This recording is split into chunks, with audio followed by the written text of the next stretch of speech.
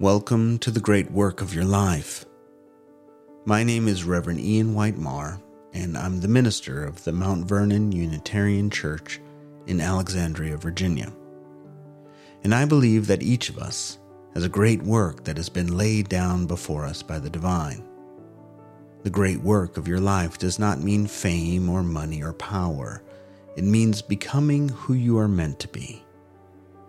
And finding out who you are meant to be has never been more important than right now, because what we are doing as a culture, as a nation, as a world is not working.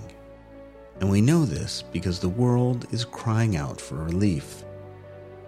More than ever, we need people willing to awaken to who they really are.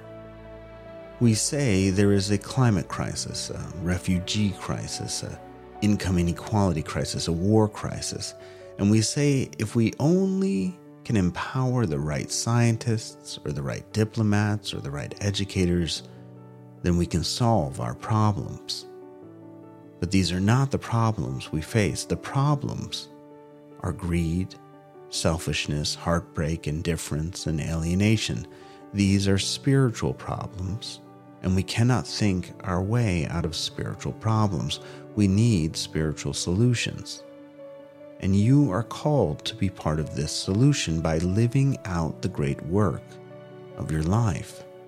The following sermons are designed to be listened to in series like chapters on a theme.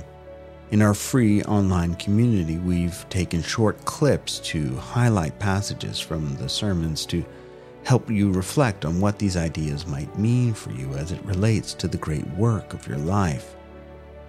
You can join the conversation at community.mvuc.org. It's a safe place to connect and engage with other seekers like yourself who are hoping to bring into being what Charles Eisenstein calls the more beautiful world our hearts know is possible. The longing you feel in your heart is not a mistake. A great work has been laid down before you by the divine.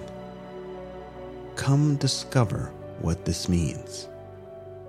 Join us at community.mvuc.org.